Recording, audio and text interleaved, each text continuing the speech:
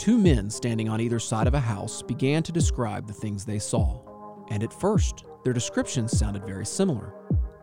Black roof, tin gutters, gray siding, wooden shutters, you know, the big picture stuff. Eventually, they both started to point out the small details that made their side stand out from the rest. But as their descriptions grew apart, they started to argue, and neither man cared enough to step to the other side. Unable to accept their differences, they began to destroy their new opponent's side of the house, and the house fell. Welcome to the Uniformed Reality Podcast. Police officers sharing their stories. This is their reality. Quite the ominous opening for a podcast, especially for one where you probably anticipated hearing some combination of obnoxious sirens, maybe some radio traffic or police jargon like BOLO or call for service. Obviously, you'll probably hear some of that over the coming episodes because those talking here are going to be police officers. But I wanted to start out with that parable of perspectives, which I so astutely named because I'm a sucker for alliteration, because I wanted to set the playing field. I wanted the level set. Traditionally, we in law enforcement do like to hold things somewhat close to the chest, and a lot of times it's necessary to protect cases and protect the community. But sometimes that does bleed over into our everyday lives. You know, if you've ever had a time to sit down and speak with an officer one-on-one, you have probably noticed that we are just as convicted or just as passionate about things as you were. And it might have been shocking because a lot of times you see us in scenarios where we're serious. So the point of this podcast is to open up the fence to the backyard of the house and let each one of you come over to our side and see some of the detail that we're describing that you might not see from your side. I'm going to stop talking here in a couple seconds, but first I would like to introduce our guest. I think probably one of the most appropriate guests for the first episode of this podcast, just because if you think of a cop, this person is probably who you think of. Think of it this way. If you had a poster board for recruitment advertisement, right? This guy would be on it. This guy's tall. This guy's muscular. Nope. No, I'm sorry. That's the fire department calendar, Yes, right? Yes, absolutely, fire department. This guy has done it all. He has been in our SWAT team. He has been part of our violent criminal apprehension team, VCAT, and he actually is now a sergeant over one of our K-9 units, Sergeant Donnie Penix. Thank you for joining us. Yes, sir. Thank you for having me. Want to give our audience a little bit of a background about who you are. I know I went over a very high-level overview of your experience here in the department, although it's far more sweeping than that. Just give us a little background about yourself. Maybe even start, you told me your dad was a retired cop even here at CPD. Yes, he was a Charlotte police officer. He came on in 1974. I was negative 26 years old at that point. Yeah. We moved from Tennessee when my father was a University of Tennessee campus police, and then became a Charlotte. And he retired in 1999. Now, I came on in 1997. So I was one of the lucky ones to actually get to work with my father in a roundabout way for a couple of years. So it's pretty cool. That's incredible. Now, for those of you listening, I would really like to talk about how Sergeant Penix got to be interviewed on this podcast.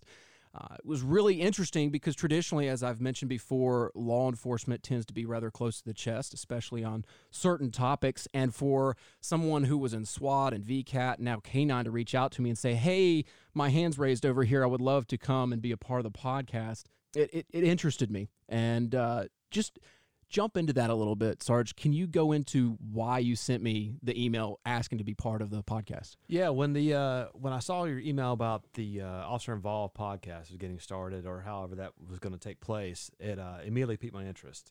I've been trying to, and I'll be quite honest and open during this whole thing, that the mental health piece and officer wellness of our job is something that's near and dear to me. It's something that I have an experience that I want to share. And trying to find the right platform and find that stepping stone, and this just caught my eye. And, we can hesitate a lot of times to do things, and I wanted to step off the ground and do it. And I thought this was an opportunity, so I reached out to you try to pick your brain and see if we could do this. That's incredible. I really didn't have to look that hard, so it made at least the launch and finding our first guest very, very simple. Now, tell us a little bit about what you're talking about, the mental health or the officer wellness portion of this job. Why is that important? Career survival. Not only, well, I say that, career survival, but personal survival. I was involved in several critical incidents, as most police officers have over the course of their career. However, there have been several that really impacted me. They took a personal toll on me, my family, and my career. And I had to work through those problems to get help for myself so I could finish this career positively and on a good note, right? So when I embarked on this journey of healing, I wanted to pay it forward. Quite simply, I know there's a lot of people that probably have the same struggles that I've had and still deal with to this day. But we as police officers are so guarded that a lot of times we won't go forward and ask for help or show anybody that we need it for fear of showing signs of weakness. And I wanted to try to help, quite honestly. Well, you come with a level of gravitas to this too, because there is this image of I've got it all together, projected by certain areas within the law enforcement profession that you've been in, and to have that level of gravitas entering into conversations with those around you is a great platform to leverage. Let's go into some of the outlets that law enforcement, well, let's back up a little bit. Law enforcement has to have an outlet. We have to have an outlet to manage some of the stuff we see. And out of complete transparency, a lot of times people will see videos of officers being what they appear to be cold or desensitized to certain incidences. And a lot of that is us trying to portray this level of confidence, this level of, I can take care of this. But deep down, we are truly affected by a lot of the things we see. And you used the term critical incidences earlier, and those can span the realm from anything officer-related when we're having to use any level of force to even dealing with a member of our community undergoing a tragedy of themselves, whether or not they're suicidal, whether or not they've lost a child, whether lost a family member. It really takes its toll on us. And obviously you can only speak for yourself, but I think it would apply to a lot of us. Where did you find the outlets that worked? That's a really great question, and that was a journey in of itself. For me, it was a cumulative effect of all the things I've seen for the last 23 years, right? There are certain incidences that stand out that were directly impactful on the road I was going down, but it was a cumulative effect of all these things over time, right?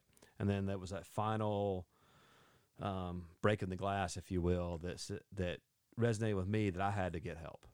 And I didn't know where to turn at first.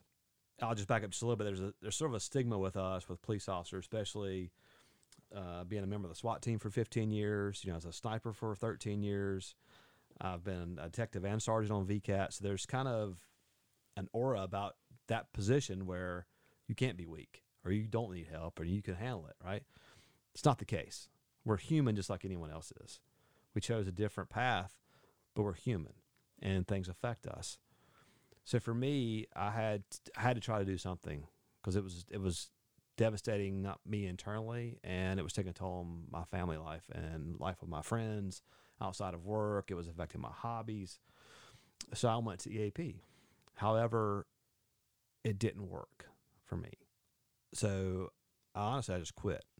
I said, enough. I'll handle this on my own. I'm a former SWAT guy. I'm a VCAT sergeant. I can handle this. I can do it, right? Not the case. Over time, it affected my job. It affected my relationship with the people that work for me. It affected my relationship with my friends. So I had to ask for help from someone I really, really trusted that would hopefully have an answer for me. And they did. And they got me down a path to success. I went through an organization called Veterans Homebridge, who I spoke with their counselors who kind of guided me on the course to healing. And quite simply, I was told you have to find someone you mesh with. It may take 4 or 5 or 6 or whatever that number is to find that person you connect with, and then you can start your healing process. For me, it was 2 or 3 people. When I found that third, I knew I could do it. And we immediately clicked, and we started a process from there. love hearing that background and that story, and I think it'll help a lot of people in the community, not only our community members, but also any officers that are listening to this podcast that realize, hey, there is no shame in trying to go get counseling. There's no shame in that. And it's actually, if you dive into it a little further, having good mental health, good financial health, good physical health, those all culminate into making you the best employee you can be, the best officer you can be for the community. Absolutely. So you're really robbing yourself of this ability to serve the community, which is why 95% of us started. Right. You're really robbing yourself of the ability to serve the community at the highest capacity that you have possible. Right. I think it goes even further where you're not only yourself a disservice, but we all serve the community. There's no ways around it, right? You do yourself a disservice and the community a disservice by trying to fight the need for help. It can be embarrassing. I was embarrassed the first time I did it. I was almost embarrassed to come to you and talk to you about this. But it is also part of the healing process to talk about this and share these stories. And hopefully, if someone else is on that fence of asking for help, this can be the catalyst to push them over and get them in a path of healing. Well, I have a high respect for you coming on to talk about this important topic. Before we do segue into our next topic of discussion, I wanted to make sure that I at least briefly commented on a matter that is difficult to talk about, not only for us in law enforcement, but also for many members of our community. I think it fits perfectly into our conversation, and it is very timely, being as September this month is National Suicide Prevention Awareness Month. This week is actually National Suicide Prevention Week, and believe it or not, the day this podcast launched is World Suicide Prevention Day. I want to encourage anyone listening who is struggling with depression or thoughts of suicide to reach out to someone. Those around you care, and even though I may not know who you are, I do truly, honestly care about you. If you're in Charlotte, my agency has an entire unit and team of many partners to point you in the right direction. Take care of your problem before it becomes something that seems like it's too big to overcome. Jumping into kind of CMPD's continued growth in this realm, we talked offline about how excited you were about hearing that employee wellness was one of the core four strategies. Go into that. Why is that exciting to you? I've been here for over 23 years, and valuing our employees has always been a part of the mission statement. But for the chief and the executive staff to put that in the forefront, that value our employees' health and wellness, to put that in the core four is a bold move. It's a very bold move in today's world. I was super excited to see that because this is honestly near and dear to me, and I think I'm just super impressed with it. To your point, employee wellness has always been built into our strategy as a department for as long as I've been here. Previously it was professional development was built into professional development, but now this is like it's set aside as an additional priority for the organization. It's very exciting to see that as a priority because it does recognize the importance of our employees' performance and how that is all incumbent upon our financial, mental, physical well-being.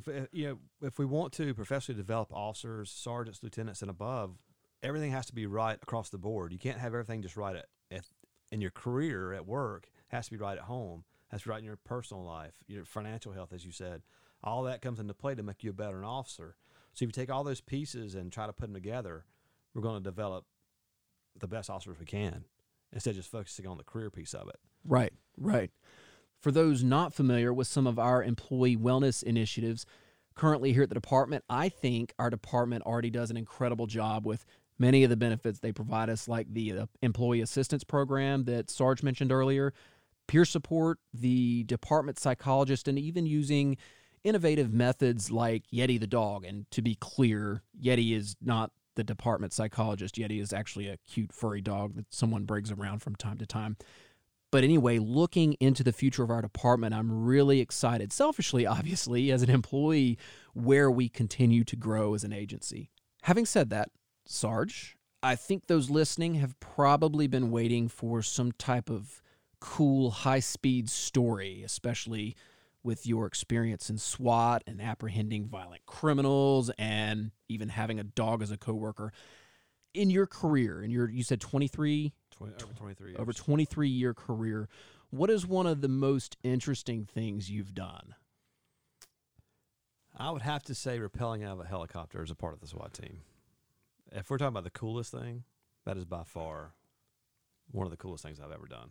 Well, I got to turn my blue lights on and I've and done do that. But yes, being a part of the SWAT team was one of the highlights of my career by far. But to rappel out of Snoopy onto a building is hands down one of the coolest things I've ever done. Wow, I'm terrified of heights as a person. I'm really? petrified of them, yes. So, well, how did that feel? Like, since you're terrified of heights, how did that feel? Like, so you're on the helicopter. You've got strapped into the rope, the harness, or whatever it's called. Pardon my ignorance. How did that feel? Let's just say the first few times. How did that feel? I was scared to death. I was absolutely scared to death. However, in a rappel harness, I'm super comfortable for whatever reason. I don't know. It's crazy. Interesting. I still don't think it would be on the bucket list of things that I would do. The e-ticket ride to Disney World. Looking back over your career, you saw your father go through this profession. Or you've personally been through the profession for 23 years. Is it something you would do again? Yes, I would. And I know a lot of people may not believe that. And sometimes I have to convince myself that I would do it again. But yes, it's more than, for me personally, it's more than a job. It was a calling. And I know that sounds cliche, but it was. My father even tried to talk me out of doing this job. Really? When I told him I wanted to do it, he tried everything he could to make me not do it. Why is that? I think he honestly wanted to make sure I wanted to do it for myself and for my own reason, not just to follow in his footsteps. He's very proud of me being a police officer, and I'm very proud that I've mirrored his career. But he wanted me to do it on my own. He wanted to make sure I was doing it for the right reasons. Oh, that's a great father. Somebody who really cares about his child and not just a legacy to continue. And the fact that he promotes the legacy. Oh yeah, of course. But yeah, he's very proud of it. Is there a myth about law enforcement at all that you can think of that would be, well, just that, a myth? Off the top of my head, I think one of the myths are that we don't feel emotion, that we don't feel pain, that we don't care. You'll find, you could do a study or a poll. We probably, as police officers, spend more time in other people's communities than we do in our own. Not because we have to, but because we want to. And I think that's a huge myth, that we embark on this journey, down this career, because at the end of the day, we want to help people and make sure we uphold the law. And it's simple, yes, and it's cliche, but that's what we do. And we care about people. We really care about people. And I know that armor comes up, that shield comes up, police officers. Sure does. They stand behind that uniform and that badge, and they don't crack a smile. They don't say hello. They're reluctant when people come and talk to us because we're afraid of ill intent. But I think if you ask the majority of police officers, they appreciate that, right? They're human. We're human beings just like the next person. And I think that's the biggest myth to me. Yeah. So anyone listening who that resonates with, and anyone listening who wants to have maybe a potential future rappelling out of helicopters, if you are interested in serving the community in this capacity, specifically here in Charlotte, you can go to charlottepolicejobs.org and learn more about our organization, how you can even lateral from other agencies or even come in not knowing a single thing. I promise you, after you go through our police academy, you'll be more than prepared to serve the community. So I fully welcome anybody to do that, and I'll try to put a link in the description on that. I know there are probably 750,000 different podcasts you could have probably just listened to, so I'm greatly humbled that you spent some time on our side of the house. I personally would love to step over to your side during our future episodes, but there's one thing that I need to do that. I need to hear from you. You can reach out directly to me and send me your thoughts at uniformedreality@cmpd.org. Link should be in the description. I want to hear from you because I would love for the community side of the house to land in some of our future episodes. That being said, I am Officer Blake Page. Sergeant Donnie Penix. And we look forward to having you back on our side of the house soon. here on the Uniformed Reality Podcast.